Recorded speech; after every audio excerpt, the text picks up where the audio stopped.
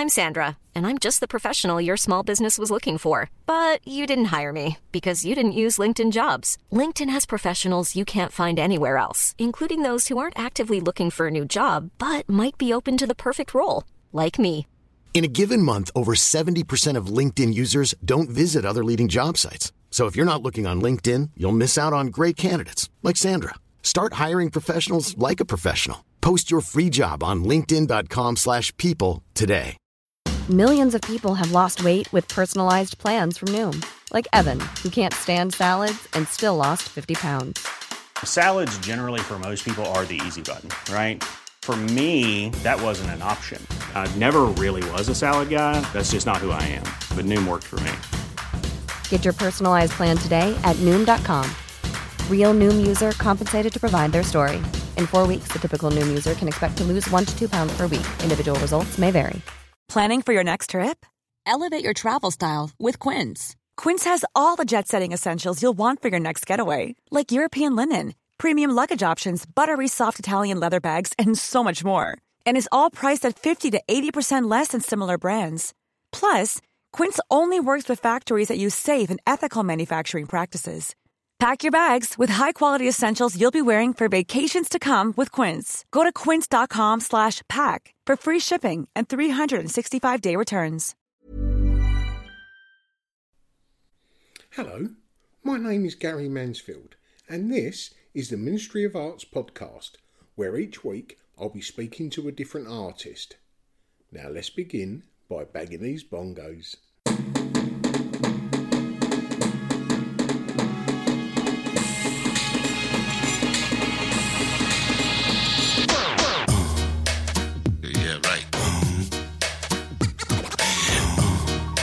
Crazy. Hello and welcome to episode number 136 of the Ministry of Arts podcast. How are ya? I don't know if you can hear, but it's a little bit breezy. I'm recording this outside at the moment, so you may get the odd passing bird, aeroplane, or the rustling of the trees that are about 20 metres away. Some of the more observant listeners may have realised that we've missed a week. That's mainly down to the fact that my partner and our son both tested positive for COVID. And unfortunately, while I was in isolation, I couldn't really find the time to edit and produce this podcast. So, that in mind, for the next couple of weeks, I'm probably going to put 2 episodes out per week just to catch up. And I don't want to give too many clues away as to who they are, but hopefully if I get them edited in time. One is an artist that's opened his own gallery. Another is well known for their craft and is about to step into the art world, very probably using their craft as their subject. And another is a member of a very well known band whose artwork is just about to go into Selfridges. Although probably 75% of that episode is me and the guests skipping down memory lane, talking about the music of our youth. But we do talk a little bit about visual art. But first off, as ever, hats off to our Patreon supporters, without whom we would not be able to listen to this podcast. And if you'd like to make a small donation, you can go over to the Ministry of Arts Instagram page. Over on their Instagram profile, you'll find a Linktree link. Click on that and then you are directed to the Patreon page. It's as little as £3 a month, which is pretty much a cup of coffee. And if you're not able, no bother whatsoever. This content is free for everyone. But getting back to this week's episode 136. This week I'm speaking to photographer Jonathan Perugia. Now in this intro I'm not going to speak too much about Jonathan or what he does, mainly because he's got such a great manner in telling you his own story. And a lot of his projects are just oozing with empathy and social well-being, you know. And I should add that Jonathan was introduced to me by my friends over at Safeground. And Safeground are an amazing charity that try and keep the relationship bonds really strong between a person and his family once they've entered the prison system. And man, we can all imagine how difficult that is, right? So please, sit back and enjoy this beautiful conversation I had over Zoom with Jonathan Perugia. Hi Jonathan, you okay? All right. We got put together by Safeground, who is a prison arts company, for a project that you've done with them. Could you tell us a little bit about that project, Jonathan, please? Yeah, so basically, I've worked with Safeground for many years and documented some of their projects programs in prisons. Specifically, they work a lot with drama and creative writing, and I'm a relatively new dad. So I was having a chat with Charlotte from Safe Ground and just talking about really wanting to do a project about masculinity and fatherhood. And lights went off in her eyes, and she came back to me and said, well, I've managed to get a bit of funding to do something with some of our alumni. So they chose 3 men who have been through their program, Fathers Inside, to participate in this. And what we did basically was firstly a kind of storytelling exercise where we discussed and they wrote about their experiences of what fatherhood and masculinity meant to them, or means to them. So as fathers, as sons, obviously as prisoners or ex-prisoners. And then I spent a couple of days, a weekend, or in one case, like several occasions with them, documenting, just telling a very kind of loose story about their lives through photography. So, you know, spending time in their homes, a little bit in their workplaces, some of them, going around parts of, you know, having a look at some of their pasts. One of the guys grew up very close to me in Hackney. And so then we recorded the interviews, and then we put them together as a kind of audio visual piece. It's about 3 minutes. They're each about 3 minutes long. And they tell really quite moving stories about their experiences and how they've managed to turn their lives around. And specifically how their attitudes to their own masculinity have changed. And through the work that they've done with Safe Ground, where they do a lot of drama and role play and discussions around, you know, traditional masculinity and hyper masculinity in prison, where they're, you know, they've had to be strong and not show emotion, not show vulnerability, you know, stand up for themselves, and how in the context of these workshops, and also actually in all their cases, you know, they've been doing a lot of work with them on themselves over many years. You know, Safe, this project was a kind of catalyst for them. And in some cases, it was pivotal. I guess the point I'm trying to make is just, you know, it wasn't just I don't know, it's an 8-week course, I think, or a 4 or 5-week course. But in that course, they open up and they start to understand what the impact of their sentences and their behavior has been on their families, on their kids, on their own lives. And that kind of emotional process, emotional honesty.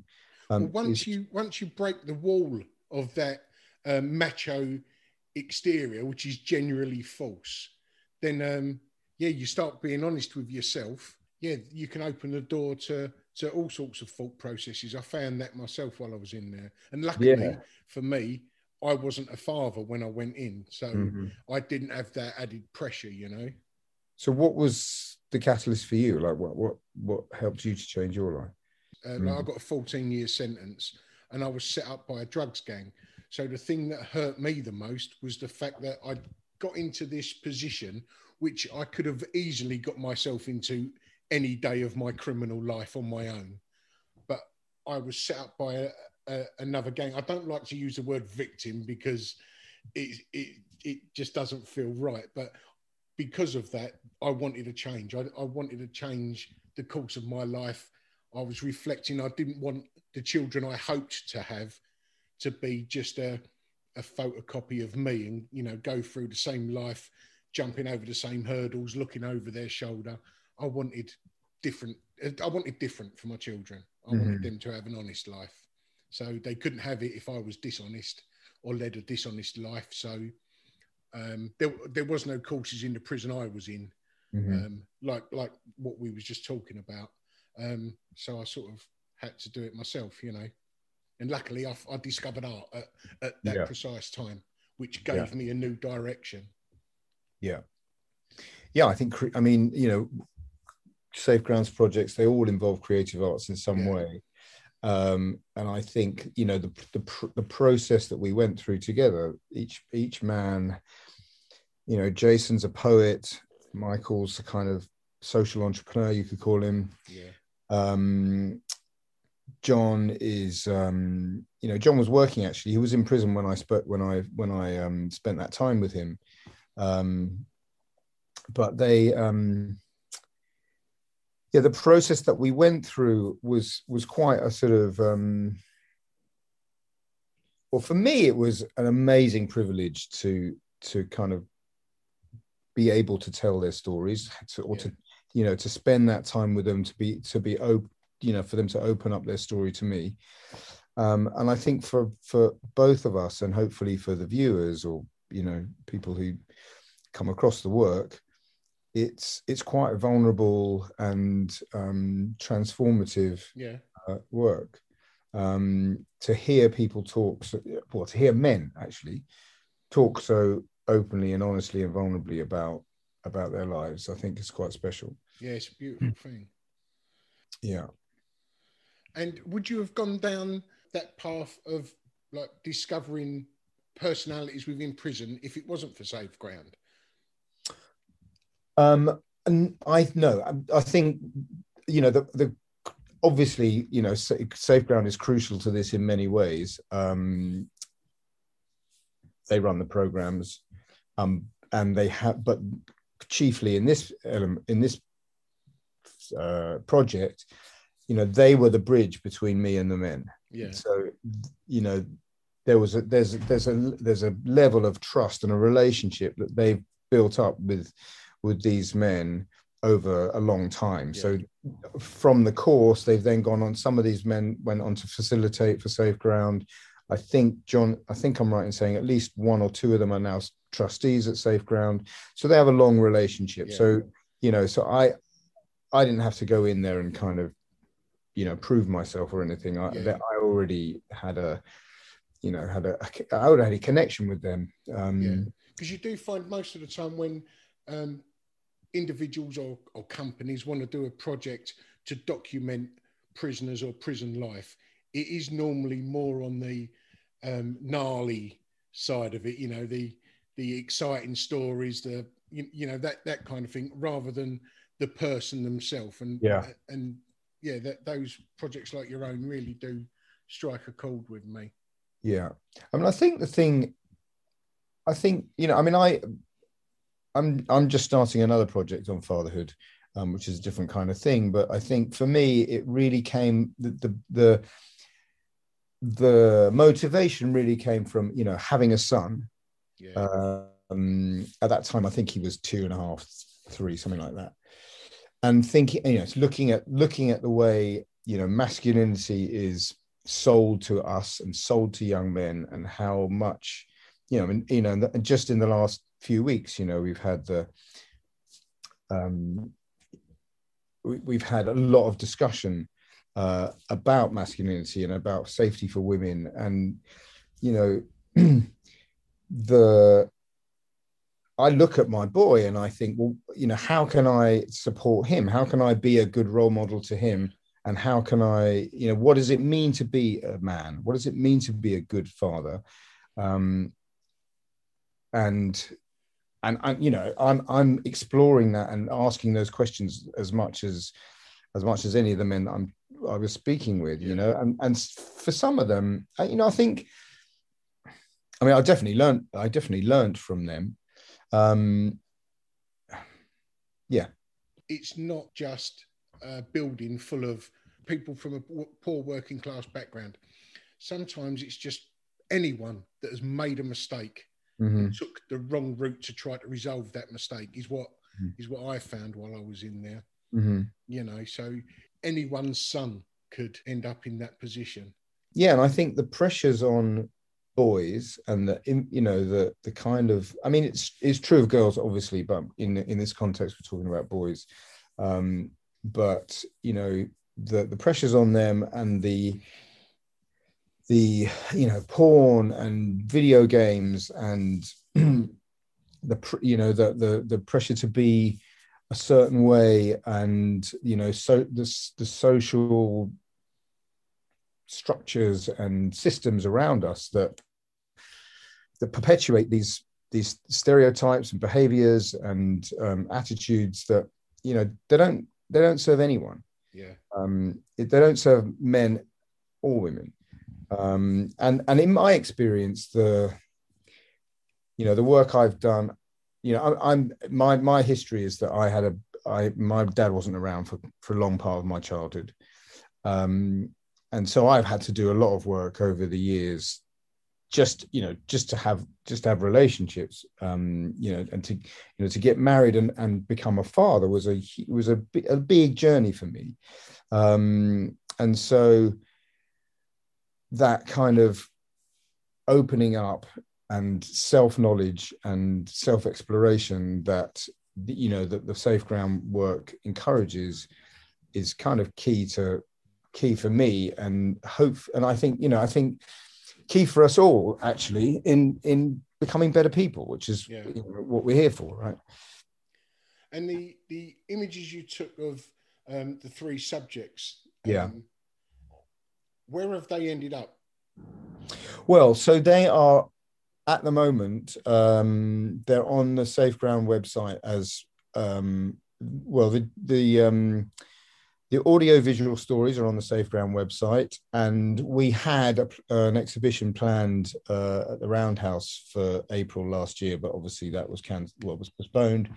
I had an invite to that, funnily enough. Yeah. So hopefully, when life gets back to some kind of normal, we'll have the exhibition, and they'll be disseminated wider. But specifically, John, the two of John's images were chosen and shortlisted for the Portrait of Britain, and one of them was chosen as one of the 100 winners. So they were exhibited. A really nice idea, actually. So what they do is they exhibit the winners on billboards, electronic billboards all around the country, and they're also in a book called Portrait of Britain, which is a collaboration with the British Journal of Photography, and it's a beautiful book. Is that the only image you've got in there? I've there's two images of John, actually. I guess you'll be able to oh no, you won't be able to show them. Well, maybe we can, I don't know, we can link to them in some way. But the winning image is John in his beekeeping outfit. Brilliant. It's brilliant. And he's standing there looking very serious and slightly like a spaceman, next to his beehive, and he's got one little bee on his hand, looking very serious. So it's slightly humorous. But I think the better image is a picture of him. So he's in his garden with his dog Carlos the Chihuahua. Excellent. And his daughter Pearl has been playing with like flowers, so there's petals all over the floor, all over the grass, and then she's in the background, like sort of hanging off a fence, looking really dangly and funny, and again he's looking really well. Actually, in that one, I think he's just, because he's covered in tattoos and he's a big unit, he's a big guy, and he's bare chested, isn't he? He's bare, yeah. So basically, it started with him saying, with one of the things one of the ideas I had was to photograph his tattoos and all the stories that they represent. So he went and got, got changed into some shorts, and I photographed the tattoos, and then he stood up to, for this portrait. And while we were photographing, he just put his hand on his heart. And yeah, the look of vulnerability, I think, and just there's so much going on in his face. Nice. In that image, I think it's really quite moving. And it was really a moving time with him. We spent a weekend together with his wife and his daughter Pearl. Well, when you get to know the people as close as that does sort of come through in a photograph, funnily enough, doesn't it? You know? Absolutely. Whether it's a photograph, a painting, or whatever, it always seems to come through that little bit of energy, doesn't it? It does, yeah. And I think, because I've done a lot of work overseas, and what was really special, one of the things that was really special about this was working so closely with, we started to talk about the already there's that bond of trust because of Safe Ground, and then I guess being fellow dads and just spending a lot of time chit-chatting and getting to know them, and because of the work they've done, they're really open and honest and able to emotionally articulate. There's one of the other guys, Jason, who's a poet, brilliant poet, performance poet, and I spent a weekend with him in Stoke, and we just walk around, there'd be people left, right, and centre saying, "All right," they'd be the homeless guys, in the doorway, and they go, "All right, he's a social worker now." They'd all be saying hello, and then he did a performance in the evening in a little kind of underground little club. Nice. And he was great. And then we went to a party with his girlfriend, and so by the end of it, the intimacy that you get from those kind of experiences that we've shared together is unusual, I think. Well, no, it's not unusual, actually. I think it's one of, it's what makes good documentary photography is, that connection. Well, where you've spent time with him over that weekend, do you think on a professional basis, the photograph you might have taken at the start would be different from the photograph you would have taken that weekend? Absolutely. And to put this into context, there are documentary projects that go on for years, that are, this is only a weekend, and ideally I would spend even more time with them and tell a longer story about their lives, because lots of things have happened since the end of those stories. But absolutely, you can even see it in the pictures that I took at the beginning of the weekend and at the end, that things changed and we got to know each other. Well, what we will do on here is, as we've already discussed, we will have John on here at a later date, just to sort of tell us his view of the story of meeting you, being part of the project, and ended up in Portrait of Britain. Yeah, unfortunately I went round and couldn't find a billboard showing the picture of John, but my niece saw it in Reading Station, and so she has got like a very blurry iPhone. Excellent. On a billboard in Reading Station. But yeah. And what was his reaction to being in that book and winning the prize, or being part of the yeah? To be honest, I haven't actually managed to speak to him about this directly. So I think he's the person to ask about that. Excellent, and I will do. Well, actually, one of the questions I'd like to ask you, if that's all right, is how your experiences in prison and of your life before you came out of prison, how that has affected you as a father, and how how many kids have you got? 2. One has just turned 17 this week. The other is 14. Boys or girls? Eldest is boy, youngest is girl. Okay. Yeah, just like interested in how you are as a role model, how what you've learned from your life before going into prison and coming out, and also your journey as a dad, and how you've grown as a man. Well, my whole childhood, I was getting in trouble. I enjoyed the trouble, which obviously led to prison sentences. Once that trouble I seeked grew and grew, and as I mentioned earlier, I wanted to change while I was in prison. When I come out, I'd done a degree, and then my partner fell pregnant just at the end of my degree, I was terrified that it was a genetic thing, you know, that crime was genetic, because my dad was on the wrong side of the law most of the time.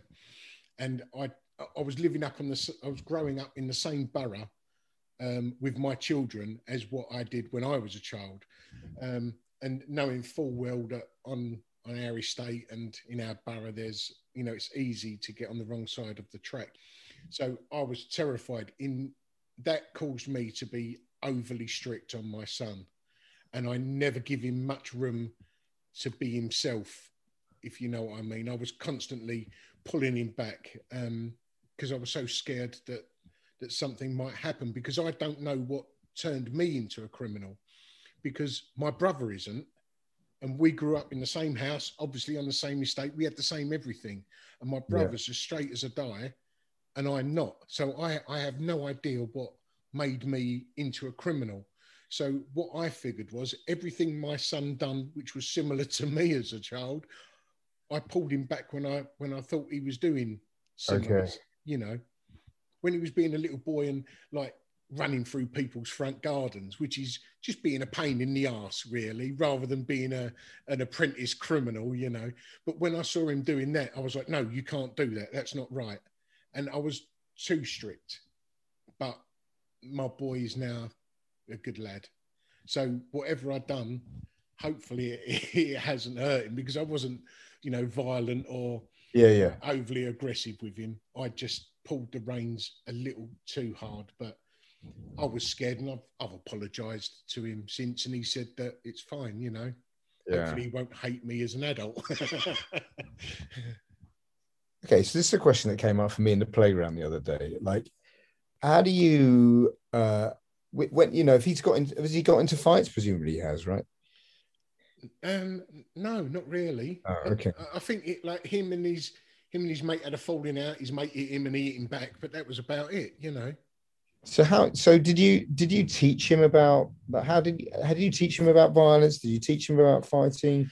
No, I took him to karate at an early age. And knowing full well that karate or boxing or any of those things could or give you a different a view on violence, because once you've got the confidence to defend yourself, that confidence is so helpful, right? Because most of the time bullies show their strength, and if you show you're not afraid of their strength, that's, you know, 75% of the bully is just disintegrated, you know. Okay. So I wanted to try to give him that.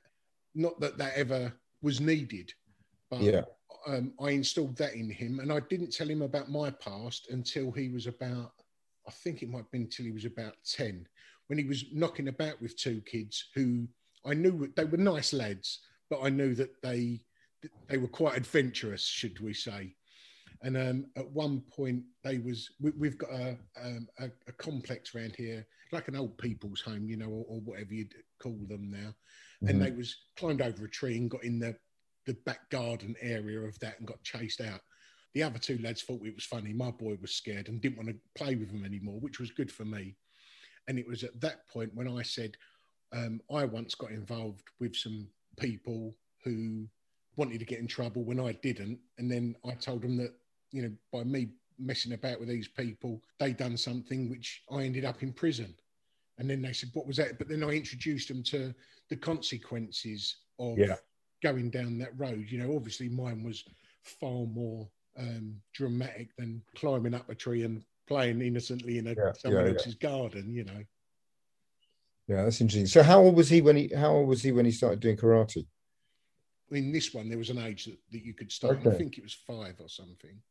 You know, growing up in that sort of area, if someone sort of comes at you and having the confidence to stand up to anyone, that is a really good thing. Or knowing what to do in them circumstances. Sometimes the best method is to turn around and run away. That is the best method.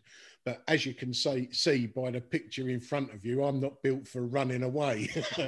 So I unfortunately, I took the unwise decision to sort of learn to fight, you know. Okay, that's interesting. Maybe there's something about the process. Let me think about I think we covered it really, but that sort of, that intimacy that develops, through building a relationship with somebody, and then actually in the process of making the photographs and kind of, rootling around in someone's house and finding a card, like there's a Father's Day card on with it's it says well, the thing with what you're just about to say there, yeah, I'll ask this. These three guys obviously weren't just a subject, mm-hmm. but until you get invited into their home, and then you're pretty much invited to do what you wouldn't normally be allowed to do when you go in someone's home, is question what they've got about their house. Yeah. Because you wouldn't normally go into someone's house and go, oh, tell me about that ornament over there or this over there, which you was obviously allowed to do because you wanted information for your story. So how did that go down with the guys? Well, one of the things I love about being a photographer is being is being invited into all kinds of random amazing situations, and having that license to to rootle around and be a bit nosy, and because they knew that that my motivation was really about helping them tell their story. And that, ultimately I wouldn't say anything that they didn't want me to say, and that they, if they weren't happy with anything that I wrote, actually they wrote their own stories, so it's all their words and just my pictures that go along with it. But quite often these there would be items or photographs that sparked a story. So there's an amazing picture of Michael on his wall, and it's a picture of him and his four siblings, and he's just not really there. And he said that from as long as he could remember, he felt like an outsider. And and like you said about your brother, his four siblings have gone, they've had a straight life, and they've some of them are civil servants, whatever they've done, they've all done well for themselves. And he was dealing out of his mum's bedroom when he was 11, and and running with the gangs in Hackney. So that story came from me, talking about, and also, his parents came over on the Windrush. There's a picture of Windrush on the wall. There's a picture of their wedding. There's a picture of all his relatives. There's so much cultural history there. That kind of, these aren't these men's stories. They're not their own story, just their own stories, but they're stories of history, of immigration, of systemic racism, of class, and it does. All what you've said there, it does make you wonder how four of his siblings ended up being honest. Not him, not the one being dishonest. Yeah. Because when you've got all these disadvantages thrown at you from every direction. Yeah. It's so hard to keep on the right track, and grow up to be what society sees as a decent, law-abiding citizen, Yeah. I think that one, particularly with Michael, actually, the power of redemption and of, and I'm sure you've probably found the same thing, but of changing your life. He's changed his life so dramatically, and the relationships that he is building with his, because his son is actually in prison, because he wasn't there for his, he was inside for a lot of his son's childhood, and he was unable to connect with them, but as I guess from the last 5 years, the work that he does every day to show up and be part of his children and his grandchildren and his mum's life. Yeah. His mum lives around the corner, and he's there every Sunday, and you can see, you can see in the pictures if you look at the slideshow, you can see the pictures of him as a young man, and you can just see it in his mum in those pictures, what she must have been going through to see her son just slipping away from her, and what it means to her now for him to be back, and for him to be, a family role model, a community role model, and to be playing such an important role in his family now. Yeah. But, like you're saying being a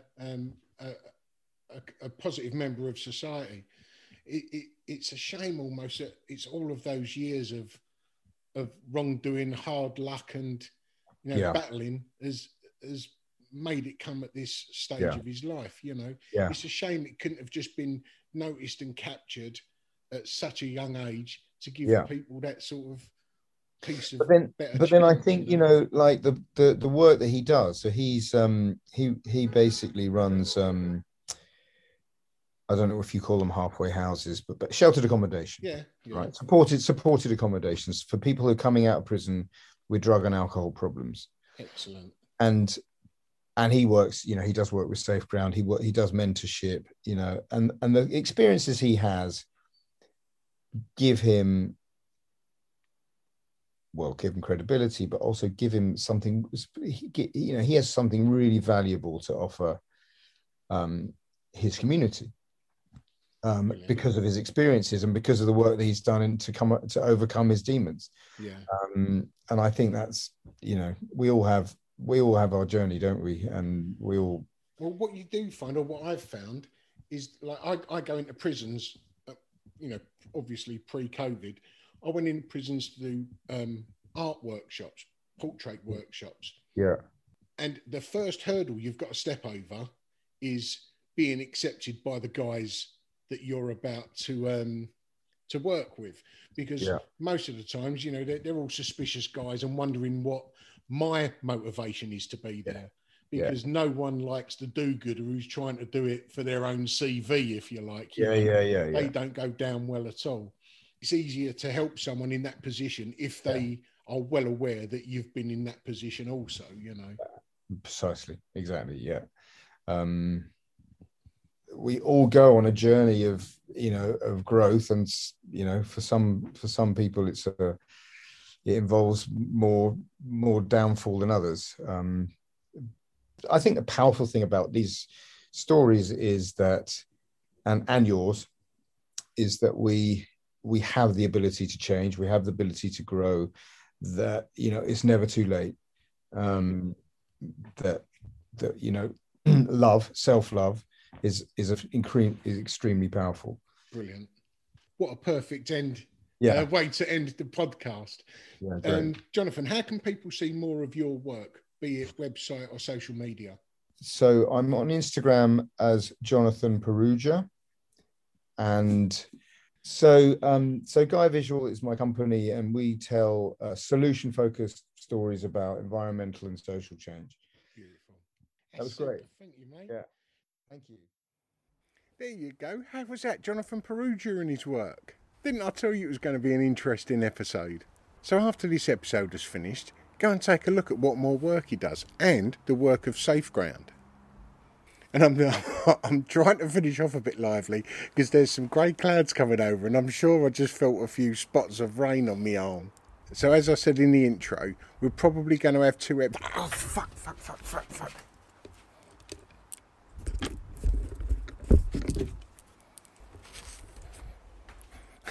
So as you may have gathered there, it started raining and I had to dart indoors.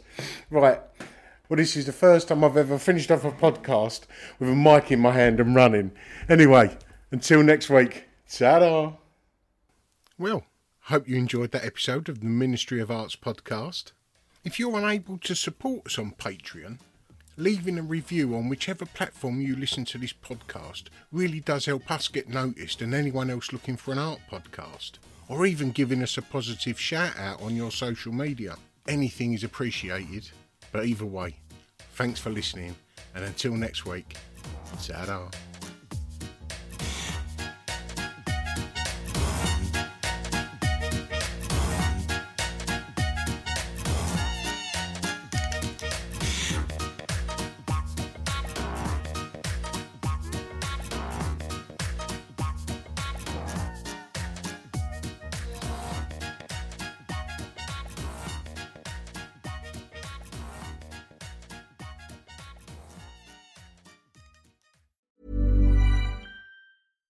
Hi, I'm Daniel, founder of Pretty Litter. Cats and cat owners deserve better than any old-fashioned litter. That's why I teamed up with scientists and veterinarians to create Pretty Litter. Its innovative crystal formula has superior odor control and weighs up to 80% less than clay litter. Pretty Litter even monitors health by changing colors to help detect early signs of potential illness. It's the world's smartest kitty litter.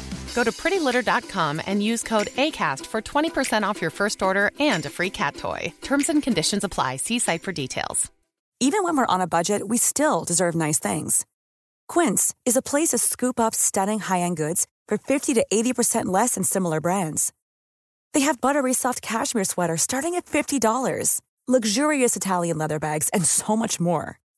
Plus, Quince only works with factories that use safe, ethical, and responsible manufacturing.